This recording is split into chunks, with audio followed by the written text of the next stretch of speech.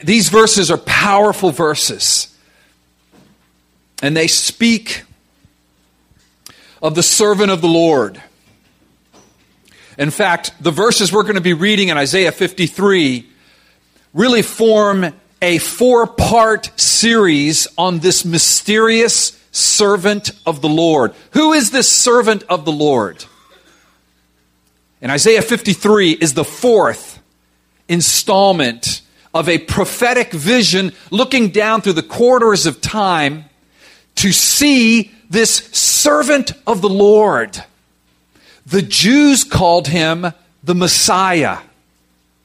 We call him Jesus Christ, King of Kings and Lord of Lords. Now, Isaiah didn't know that's who he was prophesying about. But God was giving us a portrait and a picture of his servant, the servant of the Lord. And let's drop into verse 4 of Isaiah 53. Verse 4 of Isaiah 53. And picking up this portrait of the servant of the Lord, it says the following. Surely he, the servant of the Lord, has borne our griefs and carried our sorrows. Yet we esteemed him stricken, smitten by God, and afflicted. But he was wounded for our transgressions, and he was crushed for our iniquities. Upon him was the chastisement that brought us peace. And with his stripes we are healed. All we like sheep have gone astray. We have turned every one to his own way, and the Lord has laid on him the iniquity of us all. Let us pray.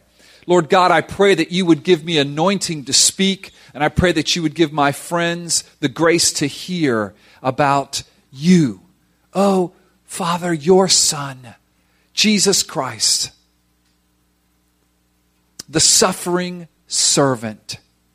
May we see him and savor him and worship him this morning.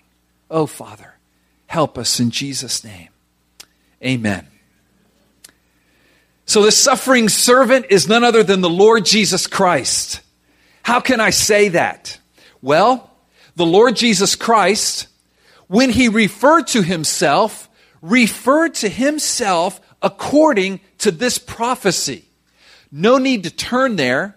You can just jot this scripture down. It's found in Matthew chapter 8, verse 17. And Jesus, speaking about himself, said, this was to fulfill what was spoken by the prophet Isaiah.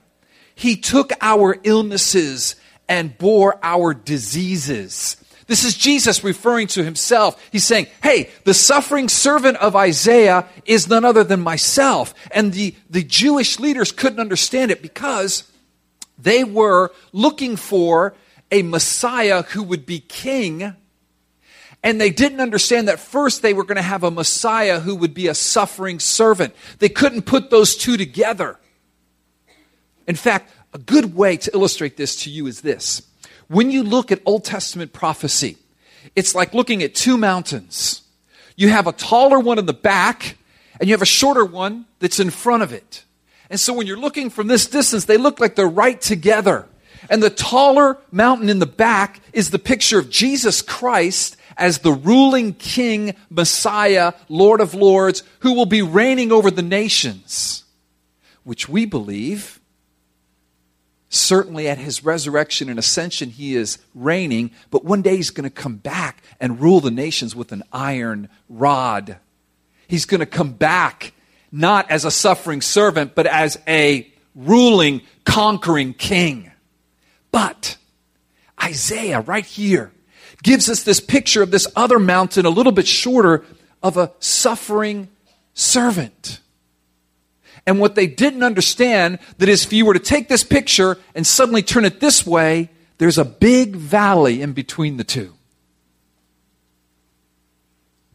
That valley is the period of time that we're in now. That valley is the fact that the king had to first come as a suffering servant.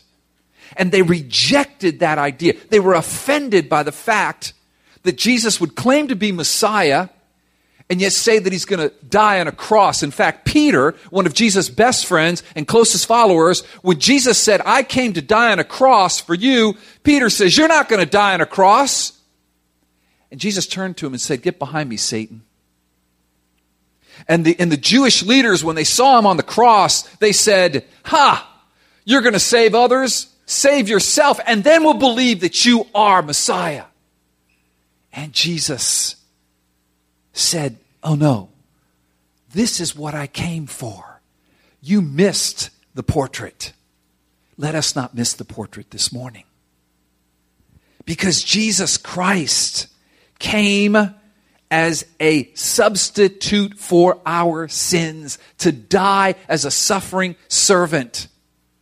And the main point this morning of this message is this: behold, the servant of the Lord who was wounded for our sins. Behold, the servant of the Lord who was wounded for our sins. I want to invite you to come along with me this morning, dear friends, to look again at great detail at the suffering servant, this servant of the Lord, this enigmatic, this mysterious figure who walks through the pages of Isaiah. He's none other than Jesus Christ.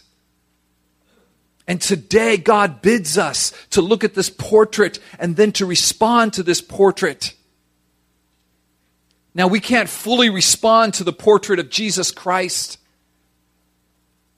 prior to hearing the full picture in this message. But I just, right at the beginning, right up front, want to tell you, that's where I'm going. And more importantly, that's where God's going. Because I believe what God is wanting to do in you this morning is that you would not take for granted the gospel.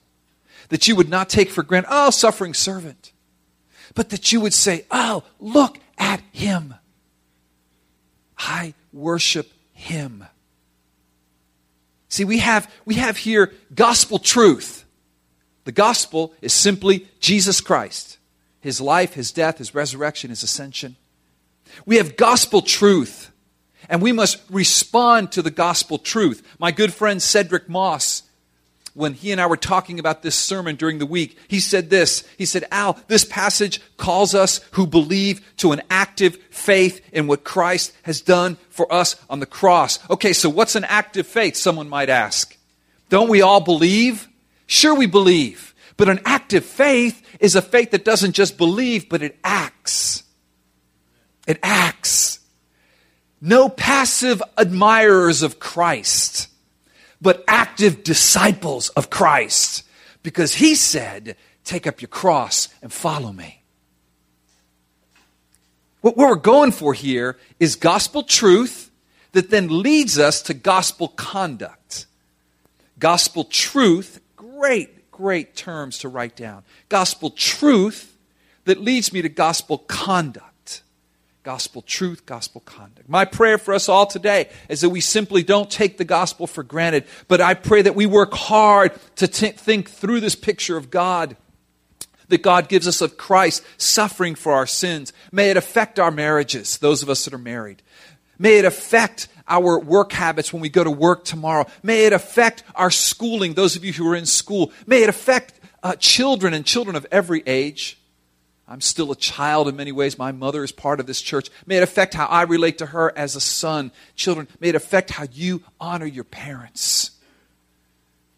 In this passage, we behold Christ, the suffering servant who willingly took upon himself our sin, our punishment, your punishment, suffering in our place in accordance with God's will and under God's hand. Let us behold him, oh friends. Let us see him this morning. As we begin this section, we see that it's preceded by Isaiah 52, verses 13 to 15.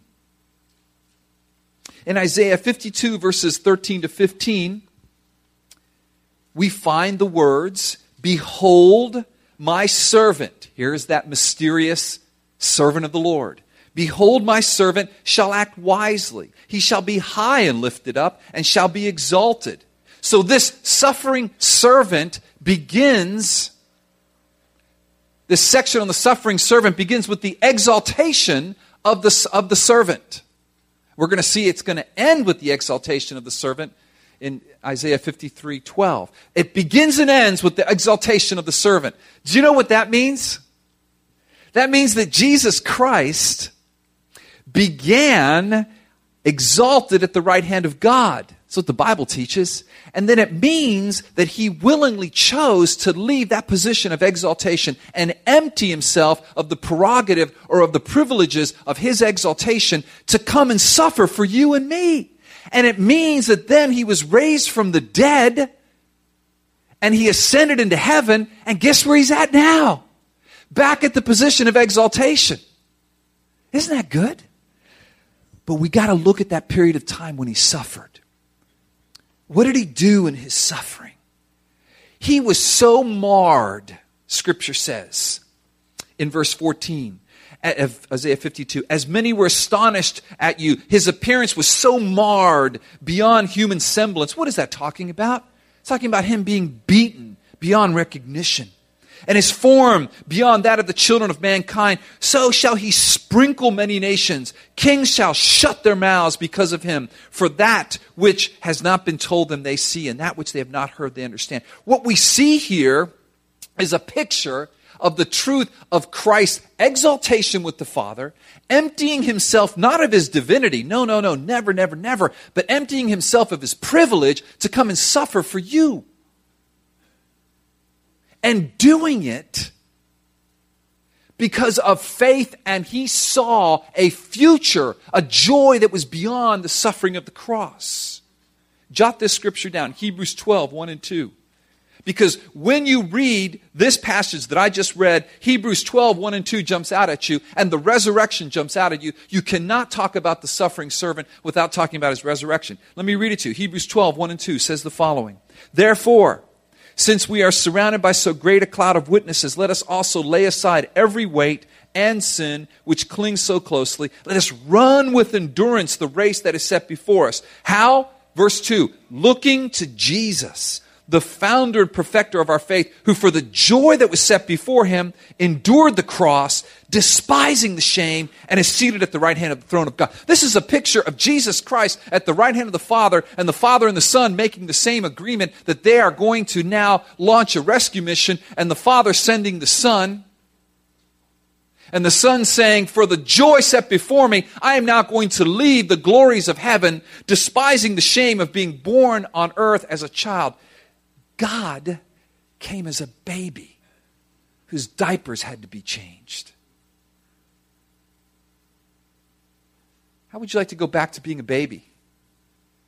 There's a certain shame to that, isn't there?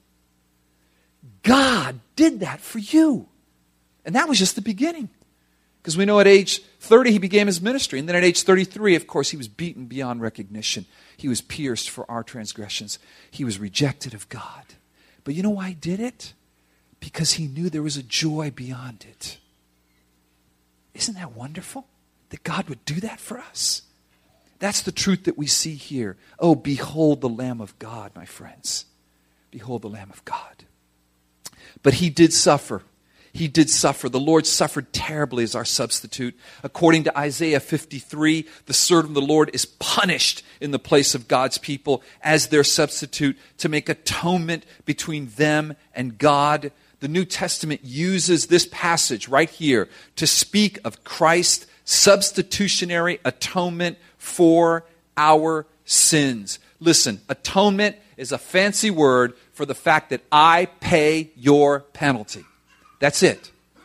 Jesus Christ chose to come to this earth and suffer so that we would not have to pay our penalty. That is what atonement means. He was despised. He was rejected by men. Look at Isaiah 53:3. He was despised and rejected by men, a man of sorrows and acquainted with grief. And as one from whom the men hid their faces, he was despised, and we esteemed him not. God was pleased to put on him oppression judgment, and to cut him off from the land of the living for our sakes. God's will was to crush Christ so that we might live. Look, Isaiah 53 verse 8. By oppression and judgment he was taken away. And as for his generation, who considered that he was cut off out of the land of the living, stricken for the transgression of my people.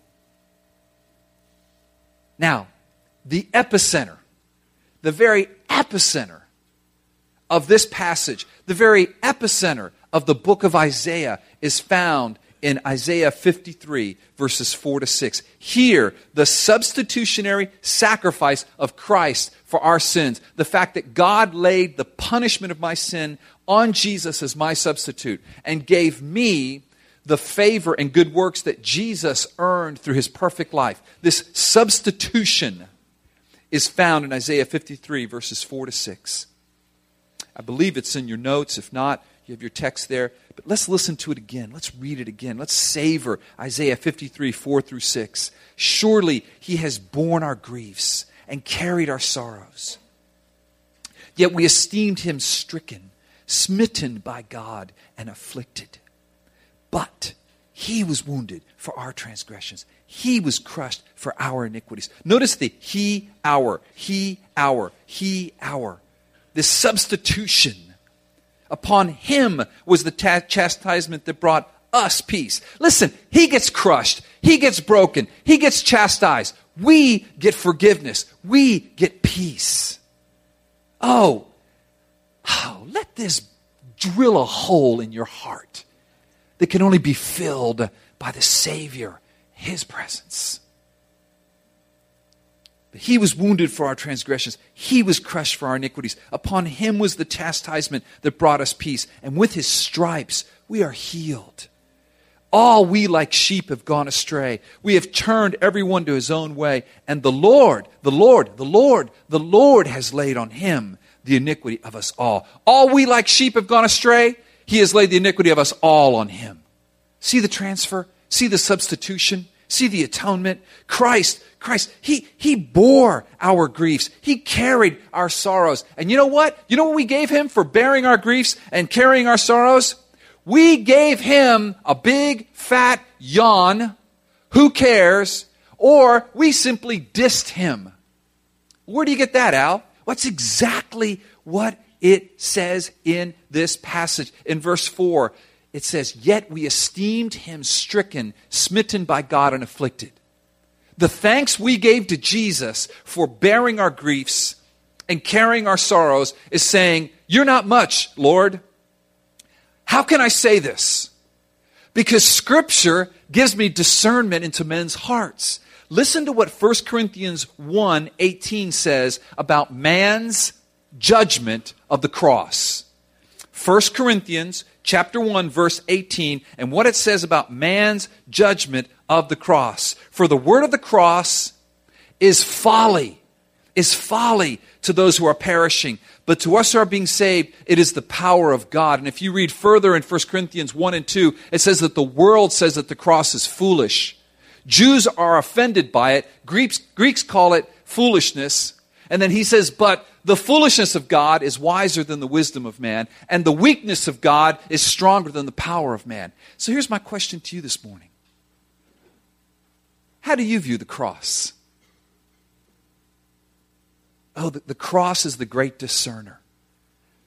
The cross and your response to it, even your response to this message right now, will tell me much about the state of your soul.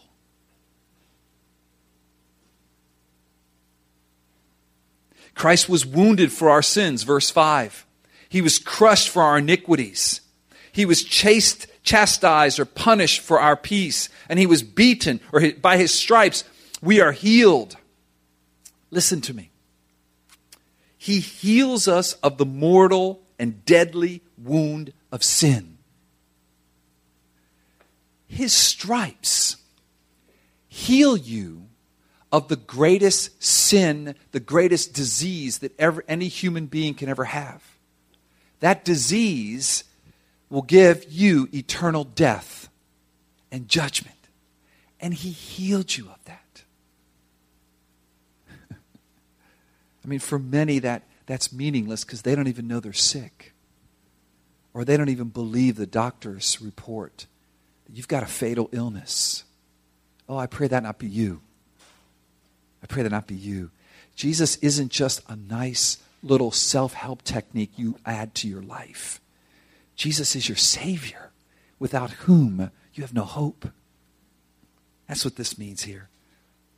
He gave us peace. Where it says there, he was chastised for our peace in verse 5. What that means is he was disciplined for our peace. Here's the deal. We need peace in our lives. But the peace that we need is oftentimes not the peace that we have identified. Now, you may want to have peace in your office when you go to work tomorrow. And you know what? I pray you do. But you know what? God may not have that in the cards for you tomorrow, because he may actually want to work something in your heart. But can I tell you a peace that you cannot live without? And that is a peace with God. And can I tell you that apart from Christ, you're at war with God? The Bible says you're God's enemy apart from Christ. And God will prosecute a war against you, and you're going to lose every time. And so he gives you a peace with God, the peace that passes understanding, the peace that passes understanding when stock markets crash and wars break out and relationships go bad and children have problems and your body is racked by pain and illness or there's uncertainty. You have a peace that you must have eternally, and that's with God. Does that mean anything to you? Oh, I pray it would by the Spirit of God. Dear friends, the servant of the Lord, Christ Jesus, he came after us. That's what verse 6 is. He came after those of us who have wayward souls, and he chose to bear our iniquity, our sin, and evil deeds on his body and in his soul. He suffered on that cross in his soul far more than he did in his body, and boy did he suffer in his body. But when God poured his wrath, his righteous wrath against sin, holy God must punish unholy man. And he said, you! And Jesus stepped forward and said, I will receive the punishment. The only one who didn't ever deserve it, ever. The only human being that never deserved the punishment stepped forward, took my place on that cross. God poured out his wrath on Jesus. Oh, Lord, let us see that. It is terrible. There's a picture in the Old Testament of it when Israel was at the mountain and there was lightning and God said, don't even come near it. And if an animal touches it, it will die and I will kill anybody that comes up on this mountain. That's just a small picture of it. Study the wrath of God. Study Revelation when he pours out his wrath. That's just a picture of what Jesus bore for you and me. He became sin for you and me. Just jot this scripture down. 2 Corinthians 5:21. 2 Corinthians 5:21. It basically says, he made him, Jesus Christ, who knew no sin, to be sin. He became sin. The one who knew no sin became sin so that we might become the righteousness of God. Keep that scripture up there. This is substitutionary atonement. This is propitiation. You want fancy words? Great. Here's what they mean. Engrave those in your heart and your mind.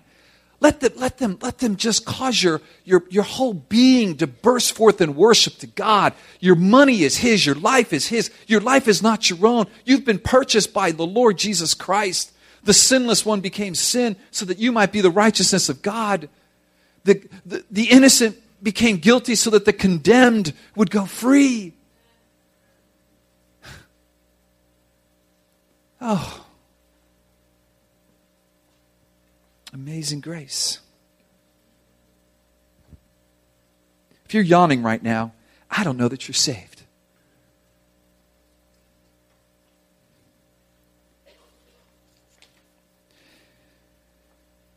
I'm sorry, I'm just affected. I'm the biggest sinner I know. I mean that. I'm just affected. All we like sheep have gone astray. We've turned everyone to his own way. None righteous. There's nobody righteous on this earth. Nobody. There's no seekers of God. There's none. Doesn't exist. But the Lord laid on him the iniquity of us all. God gave himself in the person of his Son to suffer instead of us the death, punishment, and curse due to fallen humanity, due to Al Pino, due to every human being as a penalty of our sin. This understanding of the cross of Christ stands at the very heart of the gospel. This is the understanding of the heart of the gospel that we must apply every day. This gospel truth must lead to gospel conduct. This must inform what I do at midnight on Sunday night, at 3 in the afternoon on Wednesday afternoon. This informs how I parent, how I love my wife, how I pastor this church. It informs how you work. It gives value to everything you do. Your life has been bought by the blood of Jesus. You reflect him. If you are a Christian, if you have believed in him, this is the epicenter of history, of all mankind. This moment on the cross, this terrible moment where the mercy of God collides with the justice of God, and one man is crushed, molido in Spanish, just crushed, ground up. This is the glory that will be revealed at his coming. This is the glory. See, folks, the last point here, verses 11 and 12 of Isaiah 53. Oh, the servant of the Lord will receive his reward. He will divide the spoil. He'll be the conqueror. In today's language, he'll spike the football in the end zone. He'll raise his fist over the fallen foe who he's just knocked out. He'll raise the flag over the country he's just conquered. Jesus will have his reward. Jesus will have his victory. He came the first time as a suffering servant. Oh, be sure he's coming again as a conquering king. He came the first time to die for sin. He's coming a second time to judge sin. Oh, run to the cross. Run to the cross. I love these verses. Look at verses 11 to 12 of Isaiah 53. Out of the anguish of his soul, Jesus, he shall see and he shall be satisfied. Don't you think he's satisfied this morning with you? If you're a believer, he is. He looks on Palm Vista. He's so satisfied. Those are my people. Those are the trophies of my warfare, and I won. Look at them. And not just here, but in Ethiopia, in Germany, wherever. By his knowledge shall the righteous one, my servant. Here's that mysterious servant. Here's Jesus, my servant. He'll make many to be accounted righteous. He shall bear their iniquities. Hallelujah, I'm righteous because of Jesus. Verse 12, therefore, what's that therefore? Therefore, because of that redemptive act, that gospel truth, here's the gospel action. I will divide him a portion with the many. He shall divide the spoil with the strong, because he poured out his soul to death and was numbered with the transgressors, yet he bore the sin of many and makes intercession for the transgressors. The one for the many. Are you one of the many? The one for the many. Are you one of the many?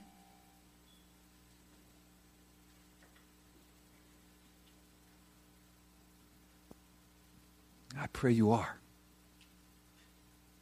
Because you know the Bible says in Philippians 2, beginning with verse 5,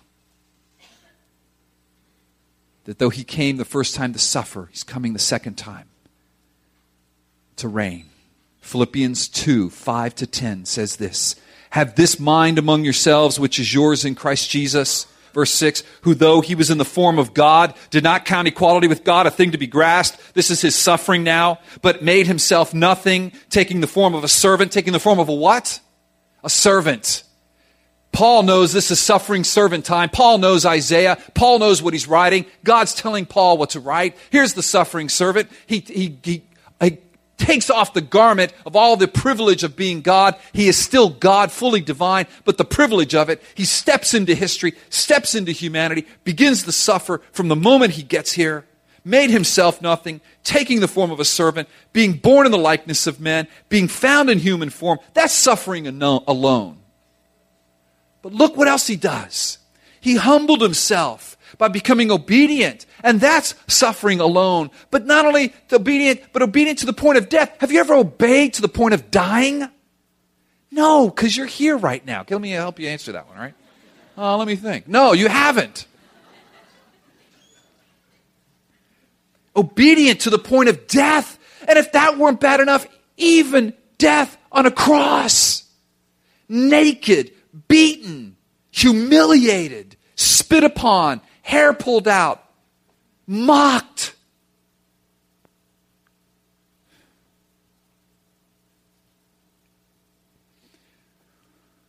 Therefore, God has highly exalted him and bestowed on him the name that is above every name, so that at the name of Jesus every knee should bow in heaven and earth and under the earth. That's his reward. That's what's going to happen at the end. And there's another great passage. I just want to read these to you. Just enjoy them. Revelation 5. Revelation 5, verses 1 through 6, I think. Revelation 5, verses 1 to 6 says the following. Then I saw in the right hand of him who was seated on the throne a scroll written within and on the back, sealed with 7 seals. And I saw a strong angel proclaiming with a loud voice. By the way, we're getting a picture of heaven here, okay? So pay attention. This is important. This is behind the scenes, okay? This is like reality, like really reality. Everything else isn't. This is reality. This is reality TV. This is it. And I saw a strong angel, verse 2, proclaim with a loud voice, "Who is worthy to open the scroll and break its seal?" And no one in heaven or on earth or under the earth, nothing, nobody, no magic, no forces, no demons, no, the strongest man, the wealthiest guy, didn't matter. No one can open the seals. No one was found worthy to open the scroll to look into it. And one of the elders said to me, "Weep." And verse 4. And I began to weep loudly because no one was found worthy to open the scroll or to look into it. Verse 5. And one of the elders said to me, "Weep no more. Behold, the Lion of the tribe of Judah, the Root of David, has conquered, so that he can open the scroll and its 7 seals. And between the throne and the 4 living creatures and among the elders, I saw a lamb. I saw a lamb standing as though it had been slain.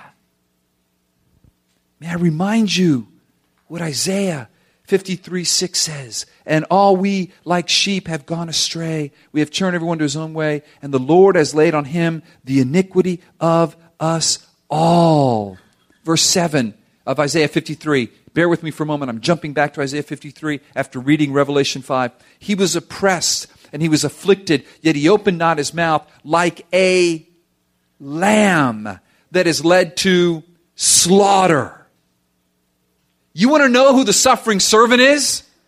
Jesus Christ, crucified, humbled, raised from the dead, coming back to rule and reign. No one can open the seal. But then I saw one, Lion of the tribe of Judah, certainly. Root of David, certainly. Many names for him. But then I saw what? A lamb has slain in heaven to open the seal. And then the most amazing picture in Scripture you could ever want to read. This lamb, the one who was slain, take a look at what he does. Let's go now to Revelation chapter 6, verses 14 to 17. Revelation chapter 6, verses 14 to 17. The sky vanished like a scroll that is being rolled up, and every mountain and island was removed from its place. Folks, this is the last day. This is the last judgment. This is new heavens, new earth time. This is time, okay? I mean, if this was like kickoff time for the football game, for a fight, this would be, let's get ready to rumble. Okay? This is time to put up or shut up. Jesus is ruling, and God is replacing the old heavens and earth with the new. And what do we see? Verse 15. Then the kings of the earth and the great ones and the generals and the rich and the powerful and everyone, slave and free, hid themselves in the caves and among the rocks of the mountains, calling to the mountains, please fall on us, hide us from the face of him who is seated on the throne. Okay, that makes sense. And from the what? The wrath of the what? The Lamb. Lambs typically aren't associated with wrath. Are they going to gum me to death? They're going to...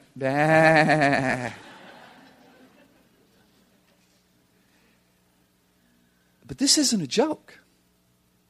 The most powerful men and women on earth, the richest men and women on earth, to include the poorest, are all going to hide if they don't know, if they're not saved, if they're not part of God's elect. They're going to hide and cry out and pray that the rocks would hide them, because great that day is their wrath. And who can stand? Do you understand now why it's so amazing that he was chastised for your peace, so on that day you can stand? I don't care what you're going through right now. That is enough to just say, hallelujah, I'm blessed. It doesn't matter what you're going through. I don't mean to be insensitive. It does matter. I do want to pray for you. Let's talk later. But the foundation of my prayer is, you've got peace, and on that day you stand. Isn't that good? And you don't deserve it, neither do I. All right, folks, great gospel truth, right? But we got to apply it.